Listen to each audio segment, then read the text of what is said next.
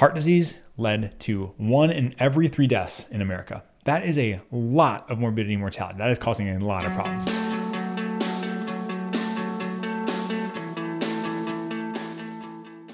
All right, welcome back everybody to episode 2 of our second season of the Building Lifelong Athletes podcast. And today we're going to talk about atherosclerosis.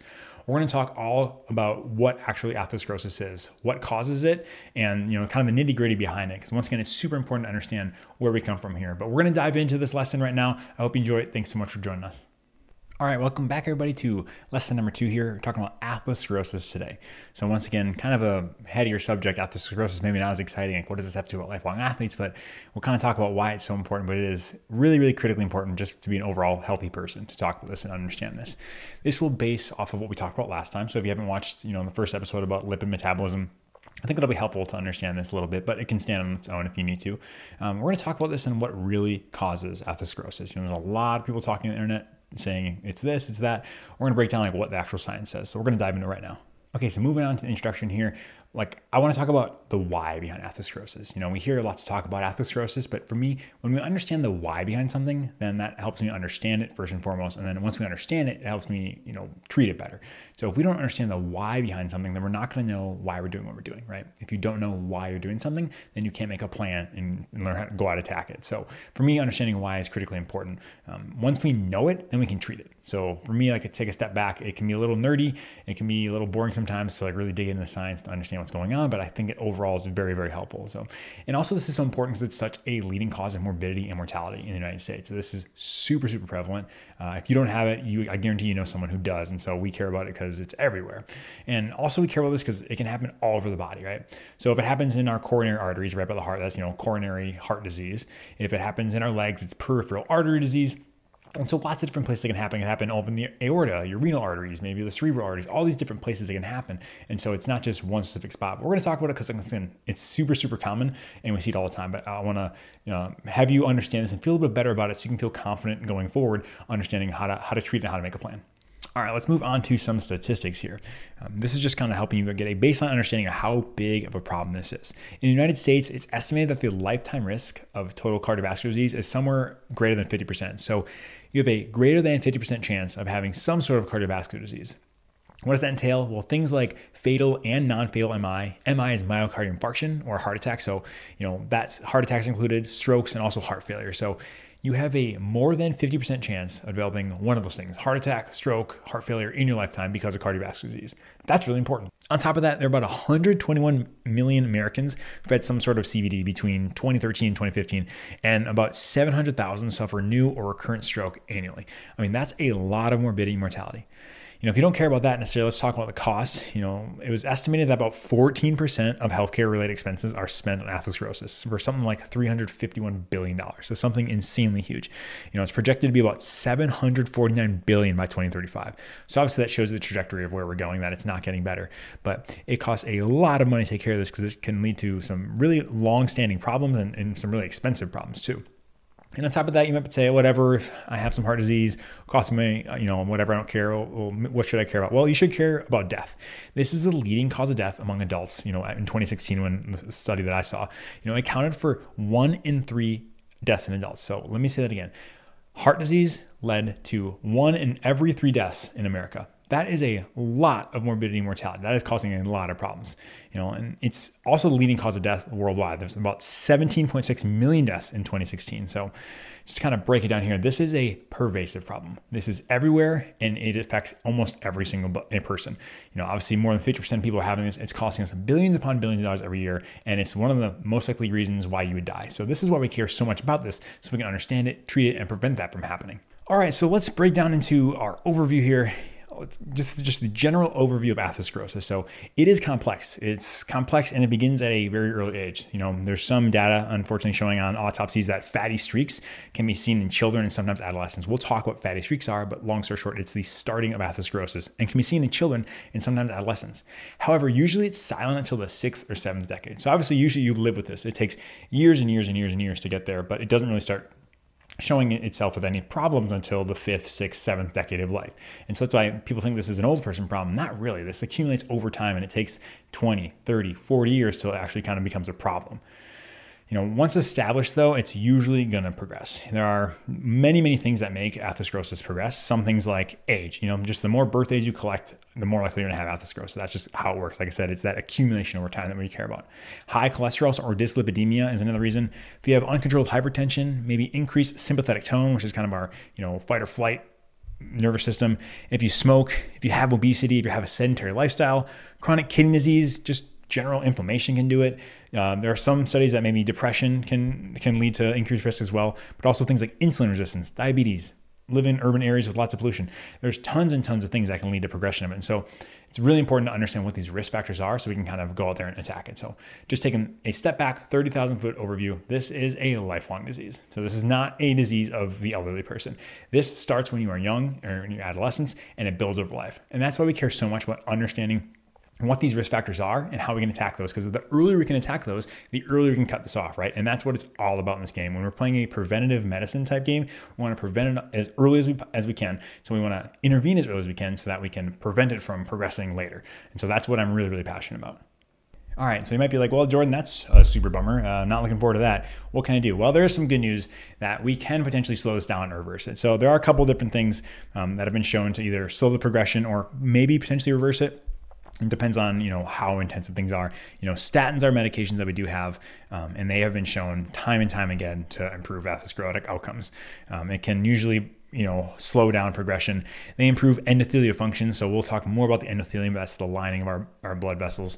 It reduces inflammation. It stabilizes those plaques we talked about. And it just reduces the risk of MI or stroke. And so they are fantastic medications. I know the internet is full of crazy things, and every medication has its own risk factors. Let's recognize that.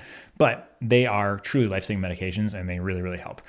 Other things that can help maybe slow down or maybe even reverse is if you reverse your risk factors, right? So if you reverse your cholesterol, your blood pressure, you lose a lot of weight, you stop smoking, pretty much if you just stop doing all those things, that can help to, halting the progression or potentially reversing it depending on how intense that is. And so when people say, is it possible to reverse heart disease? There's some studies that show it might be possible. It's definitely not a slam dunk, but you can definitely halt or slow the progression by making drastic lifestyle changes or adding medications on top of that as well. However, as Americans, like most things, our prevention of that is terrible. So usually we are dealing with the consequences of it later after we've had clinically significant atherosclerotic disease, whether that's a stroke or heart attack. Usually we're dealing with it later. So like I said, my goal here is to try to deal with it beforehand so we prevent from ever getting to that problem to begin with. And introductions, well, we talked about lipids, right? We talked about ApoB. If you haven't watched that, go back, watch it. But any ApoB particle can essentially get into the endothelium and cause this, as long as it's under 70 nanometers in size. So that's obviously not very big, but almost all of our particles can get in there, except for the biggest VLDLs and the chylomicrons. So VLDLs are typically 30 to 80 nanometers. So, some of the VLDLs can definitely do it, but the biggest ones can't. And then chylomicrons are usually 75 to 600 nanometers. So they usually can't fit in. But once again, VLDL, IDL, LDL, those can all fit in there. And I know people will talk, that's probably another talk. They'll talk about all that matters is size. If you have big fluffy ones, well, guess what? Your big fluffy LDLs are not as big as your VLDLs, and they can still fit in your artery wall and cause atherosclerosis. So just wanted to throw that out there that, most of those things can get in there. And so that is a big risk factor. All right, next we're going to move on to the arterial structure. So if you are following along on our video podcast here, you're going to see that we have two different views here. We have a view on the left that looks like the artery is coming straight out at you, and then on the right we have a side view. They're both kind of indicating the same thing with different views with my amazing artwork. And there are three layers of the arterial wall: the intima, media, and adventitia. So the intima, this is essentially the innermost part. This is where we find those endothelial cells, right? There's an endothelial cell monolayer, so a one cell thick that interfaces with the blood. So this is the one that's coming in direct contact with the blood. We also have inside the intima something called the lamina propria, which consists of smooth muscle cells, fibroblasts, collagen, intercellular matrix, all these fun things. They have other things like hyaluronate and heparin sulfate. So we'll kind of talk about all these things, but it's just a very complicated milieu of things that are inside there. But so that is the intima, right? Kind of the endothelial cells that really want to take home there. Then we have the media. Media is made of smooth muscle cells, which they essentially regulate arterial tone and blood pressure through contracting or relaxing, depending on which substances are released. They respond to things like nitric oxide, catecholamines, which are adrenaline things, angiotensin 2, which is, has to do with blood pressure. So lots of different things can affect it. And the media, though, is typically separated from the intima and the adventitia. So kind of it's on its own. It's separated by elastic membranes, but the problem is with atherosclerosis, a lot of times, smooth muscle cells from the media can then migrate into the intima and get incorporated into plaques, which is not good. And so usually we have this nice delineation, but that can be an issue with atherosclerosis later. And the final layer, the outermost layer, is the adventitia.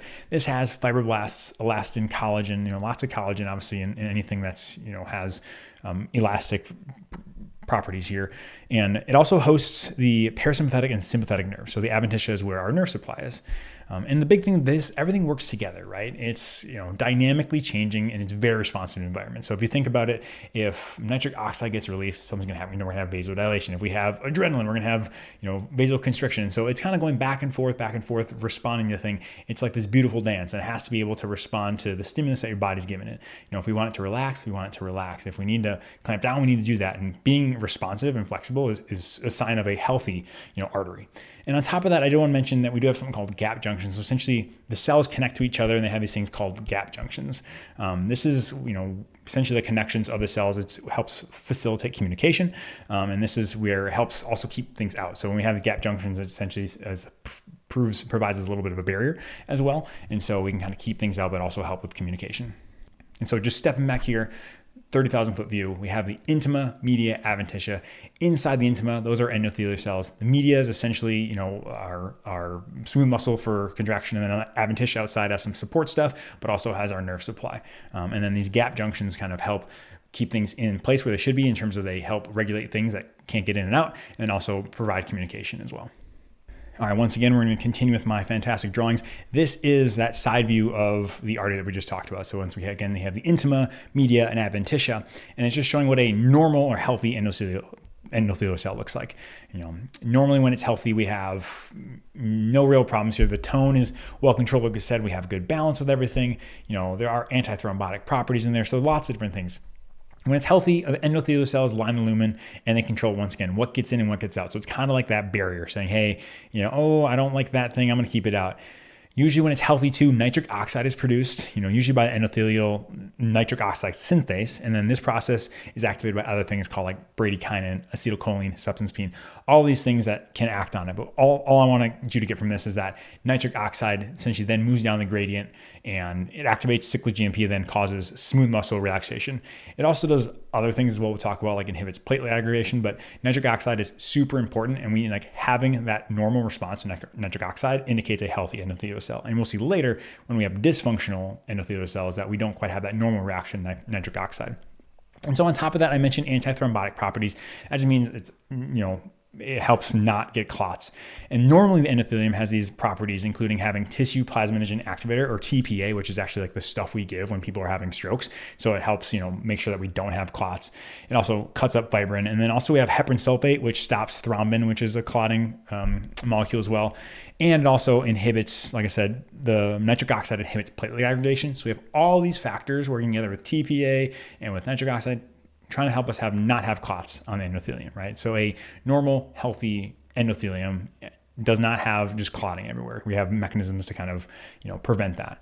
And so what happens though when it becomes abnormal? Well, like I said, how does it become abnormal is the first question. It can become abnormal through multiple different exposures. A couple of things are, if it gets exposed to atherogenic lipoproteins, like we talked about, like the ApoB containing compounds. If you have elevated blood pressure, you smoke, maybe there's different inflammatory molecules, or free radicals, elevated glucose, shear stress on just like how fast the blood is moving past, or turbulent flow, meaning it's kind of not even flow. All these things can lead to damage potentially of the endothelium.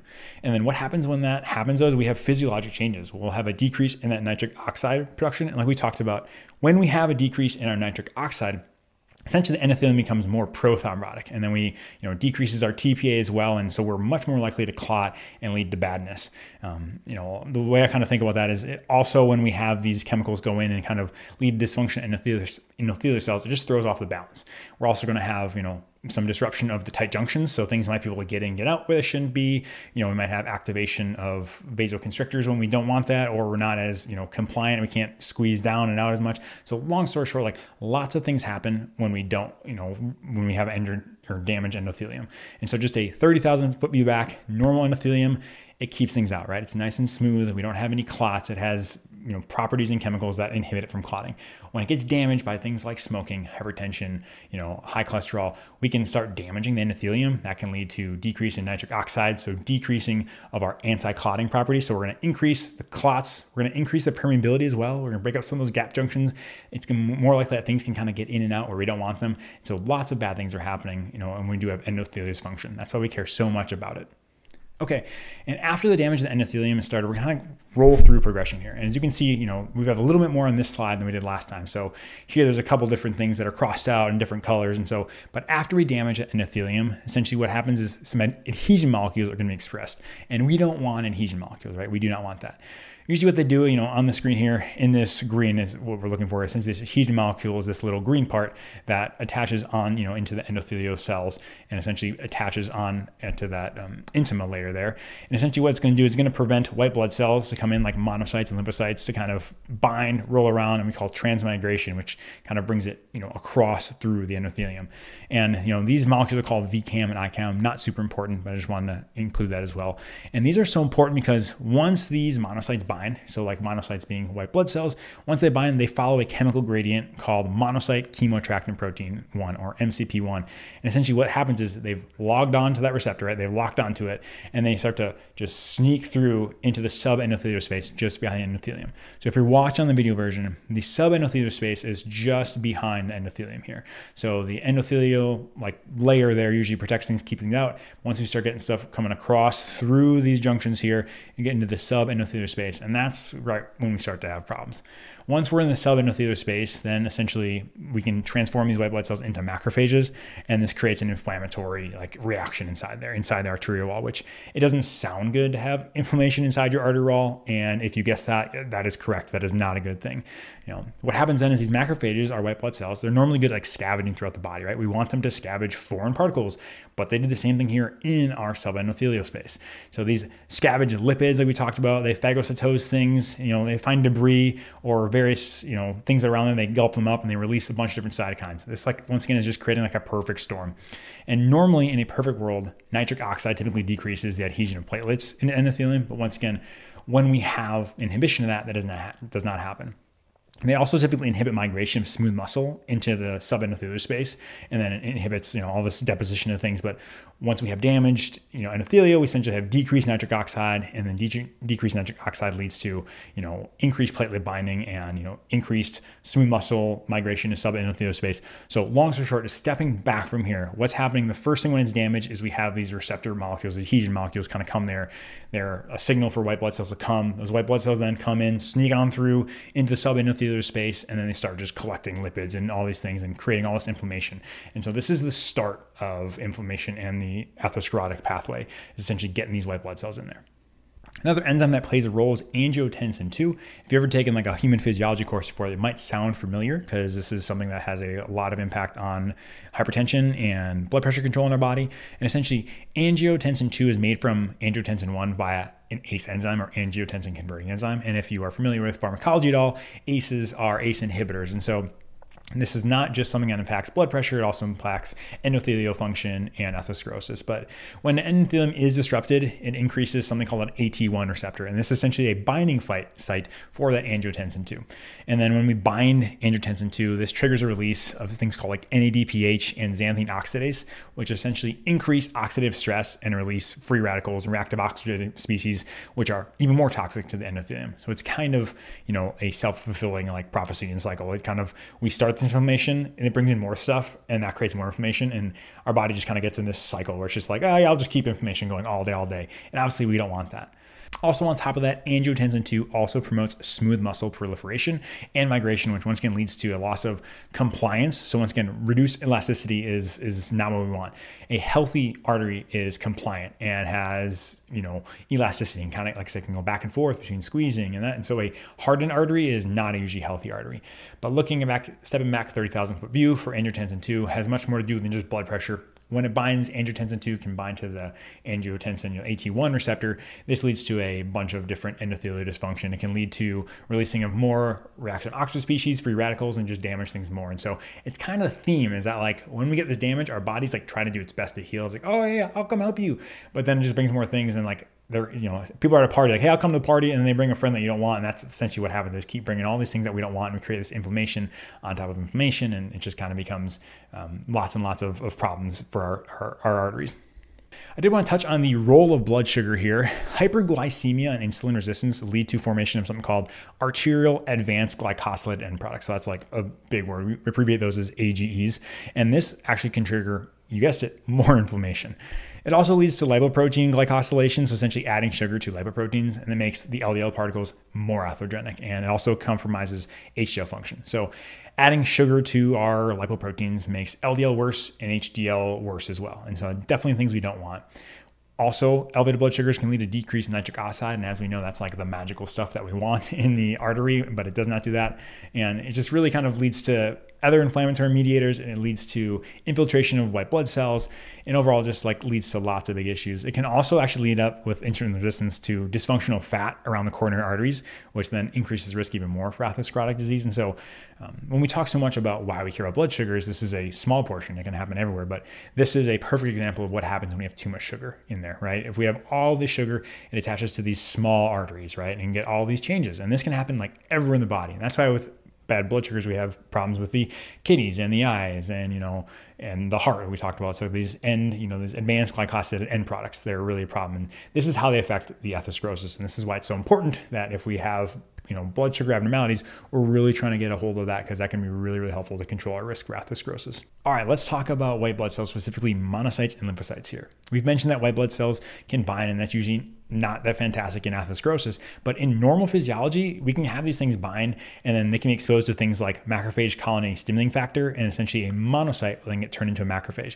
Normally, that's totally fine. It's not a big deal. Usually it can leave the blood vessel, via HDL or get taken up and can get out of there if it gets taken in.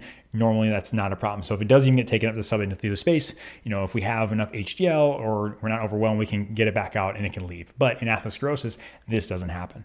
What happens is usually cholesterol can be transferred out of the cell by HDL, with different scavenger receptors and ATP binding cassettes, and it's cleared from the area. So normally, like I said, we have some excess. Okay, HDL come in, does its thing, picks it up and leaves.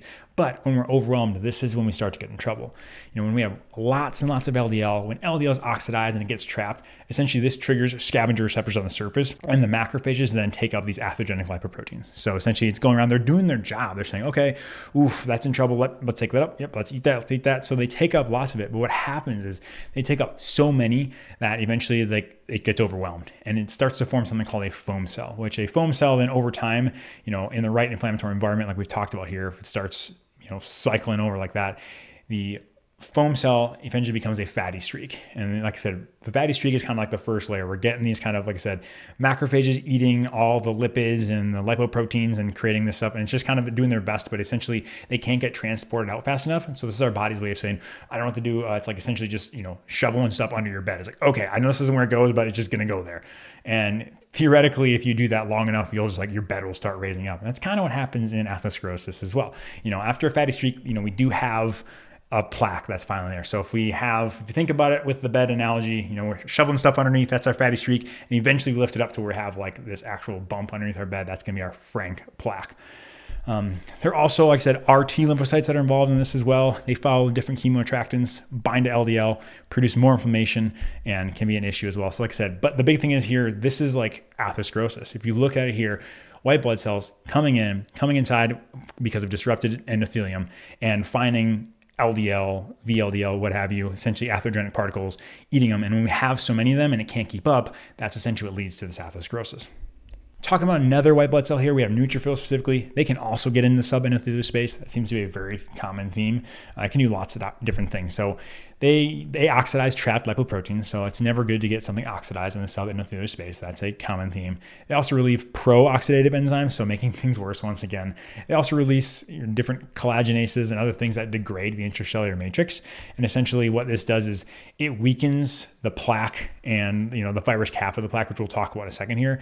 But once again, weakening the plaque is not a good thing, because usually the plaque is we're trying to just wall it off, saying, okay, deal with it, just sit there. But if we start breaking that down, bad things can happen. Okay, and stepping back here, essentially what we're seeing is white blood cells, when they get into the subendothelial space, it can be normal sometimes, but if we're in the setting of inflammation, it can lead to this atherosclerosis. So usually not a good thing. All right, let's talk about platelets now. So platelets are crucial for clotting. They work together with the coagulation cascade to kind of get full clotting, but they play a really big role in that. They also interact with the endothelial cells. Essentially what they do is they'll have, they'll do binding, they'll cause inflammation, and they adhere and cause clots. So essentially what they do is they interact with endothelial cells or leukocytes. They'll adhere to dysfunctional endothelial cells. So like I said, if we have that damage, platelets are like, oh, that looks like a place I can bind, and they'll do that. When they bind, once again, they turn down nitric oxide, and that usually inhibits platelet aggregation. So once again, they're like, all right, come on in, the water's fine. They turn that down, it brings in more platelets. This leads to this inflammatory response. Platelets can actually release inflammatory mediators as well. And then this inflammation activates co-activation of platelets and neutrophils, which then leads to like monocyte adhesion, like we talked about, the endothelial cells, then recruitment inside. So platelets also play an important role because they create inflammation, and they also bring along, different white blood cells like we talked about. So pretty much nothing that I'm talking about here is like good. And so platelets are another example of creating clots in our, small heart arteries, usually not a good thing. All right. And so like we've talked about here, a normal situation, we get some of the white blood cells, we get the macrophages into the subendothelial space. That can happen. That can happen even without atherosclerosis, and it starts taking up stuff and creates a foam cell. Normally these cells can undergo apoptosis and then are cleared and does not cause inflammation. However, like I said, when the rate of foam cell formation and accumulation increases, then the capacity for removal is exceeded, and essentially there's an accumulation of fat and the fatty streak builds. So like I said, normally we can get in there, we can get stuff in the subendothelial space. That's not completely crazy, but the more stuff we have in there, the more likely we are to have problems. And that's why we care so much about it. If you don't have as many, lipoproteins, you don't have as high of an LDL, there's less of a chance of stuff getting in there. So it's really just playing a numbers game. And so plaques though, like I said, when we do have the foam cells that are in there and they can't undergo apoptosis because it's just too much to handle, we can't clear it, this eventually becomes a plaque. And this plaque has a lipid core and a fibrous cap. Early plaques typically aren't calcified. So some people say, I got my coronary artery calcium score and I had nothing. That doesn't necessarily tell us a whole ton, because early plaques, you can still have a plaque, but there's no calcium, so we can't necessarily see it on a scan. But having said, when we are in this early stage and we don't have calcium and it's not fibrotic or necrotic in the core, this could potentially regress. So we could actually improve this potentially. But however, if it builds, it starts to build into the wall. So like kind of towards the lumen, and only late in the process though does it completely obstruct the lumen. So if you think about it here, if you're looking at the video version, I'll explain it in words. In that subendothelial space, it will push into the lumen. So the lumen meaning the opening in the hole of the blood vessel. It'll essentially push in there, and it doesn't necessarily occlude off right away. That's a late stage disease and progression, but it can happen. But as it does continue to grow and progress, essentially what happens is we start to have necrosis of the lipid core, the fibrous cap, more inflammation comes in, and essentially what can happen is we can destabilize that plaque. And we'll talk more about that. Destabilizing our plaque is typically not a good thing, and we can see why bad things happen. And next, we just want to talk about what is a stable versus unstable plaque, like we just talked about here. An unstable plaque is usually a large lipid core, so just lots of lipids in there, lots of inflammation going on, decreased smooth muscle density, all those things. And a stable is the opposite of that, essentially, right? So we have a small lipid core, we don't have inflammation, and it's actually calcified. So if things are calcified, we're actually feeling pretty good that it's stable. There's actually some data that people who run like ultra marathons are more likely to have calcification in their arteries. The question is that pathologic? Is it not? That's not the discussion here. But that being said, when we see calcium in the arteries, that does give us some sense that, okay, those actually have calcified over and are probably a little more stable. And so how does a plaque progress? Well, like I said, typically what happens is all this inflammation is going on. It kind of leads to these superficial erosions. So the top can kind of start to break down. We can have ulceration or, maybe necrosis inside the core, lipid core. All this kind of breakdown can lead to an opening, right? So essentially exposes that lipid core to the blood, which, if we have something exposed to the blood that shouldn't, that's not a good thing. It leads to usually more platelets and then making an overlying clot is what we try to do. However, this happens though, we kind of have breakdown, then rebuild, breakdown, then rebuild. Eventually, like this can either build up enough where it completely obstructs the lumen, so we have no blood flow there, or what can happen is essentially we start to build things up and the cap gets flicked off, and then that goes downstream and causes a heart attack or a stroke. And so that's why we care so much about it, like stabilizing plaques. When we talk about statins, they stabilize plaques. This is what we're talking about. So we are stabilizing the plaques so we don't have downstream effects. Like I said, if you're looking at a suspicious lesion, we just talked about it before, but usually, like I said, large plaque volumes are worse. The large necrotic core, Those are things that how we kind of can predict which ones will rupture, although that is not a very good game that we're good at, is understanding which one's there. But once again, if we have lots of breakdown, lots of necrosis, we are having lots and lots of fatty deposits. Those are lesions that we don't feel that good about. And okay, just to close it up here, talking about the summary, atherosclerosis is very complicated, has lots of genetic, environmental determinants, so it's not as simple as anything. It encompasses all layers of the arterial wall in terms of the endothelium, the intima, the media, the adventitia. All those things become abnormal and it gets disrupted. And atherosclerosis is more than just LDL, like we talked about. It's not just LDL passively accumulating in the walls of the arteries. It involves oxidation, inflammation, and reorganization of the artery. And essentially, endothelial dysfunction is kind of like what triggers all this, right? It starts this whole cascade and be caused by things like dyslipidemia, hypertension, smoking, insulin resistance, a bunch of other things. And then once it's disrupted, right? So our endothelium is disrupted, nitric oxide production decreases, and there's a more prothrombotic environment. And so that's going to start triggering this thing. Then this triggers more inflammation and leads to oxidation and accumulation of ApoB containing particles inside the subendothelial space. And this kind of starts to, we give the white blood cells, they get involved, they eat it up, they start forming the foam cells and the fatty streaks and the plaques. And then eventually these plaques can evolve and extend and it builds a cap. And if that cap ruptures, that can be bad. That can lead to a heart attack and lead to a stroke, or essentially can remodel where it just causes the entire artery. When people say, I had 98%, 99% blockage, that's essentially what they're talking about. It's like all this buildup happened and they didn't necessarily have that top flick off yet and cause a heart attack, but they're really, really close. And what we care though is we care like medications like this, like statins, aspirin, blood thinners, anti-glycemics, all can help these situations. Okay, and so I just want to bring this home here. This is a very complicated process, right? There's lots of things going on. There's inflammation, there's LDL. But the main take-home point I want to say is we know that VLDL, LDL, all those ApoB containing particles, those are a critical driver for atherosclerosis, right? If we don't have those, then we're not getting things in the subendothelial space. And that's essentially the fuel for the fire. And so that's why we care so much about lowering those, right? It's such an important thing because if we don't have the substrate to create this problem, then we're kind of cutting it off and preventing it before it happens. And so that's why I care so much about this. But I hope this is helpful for you.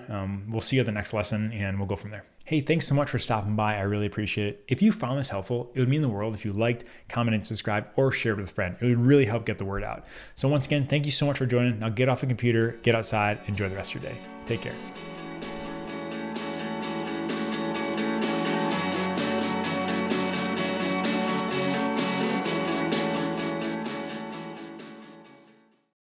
Disclaimer. This podcast is for entertainment, education, and informational purposes only. The topics discussed should not solely be used to diagnose, treat, or prevent any condition. The information presented here was created with an evidence-based approach, but please keep in mind that science is always changing, and at the time of listening to this, there may be some new data that makes this information incomplete or inaccurate. Always seek the advice of your personal physician or qualified healthcare provider for questions regarding any medical condition.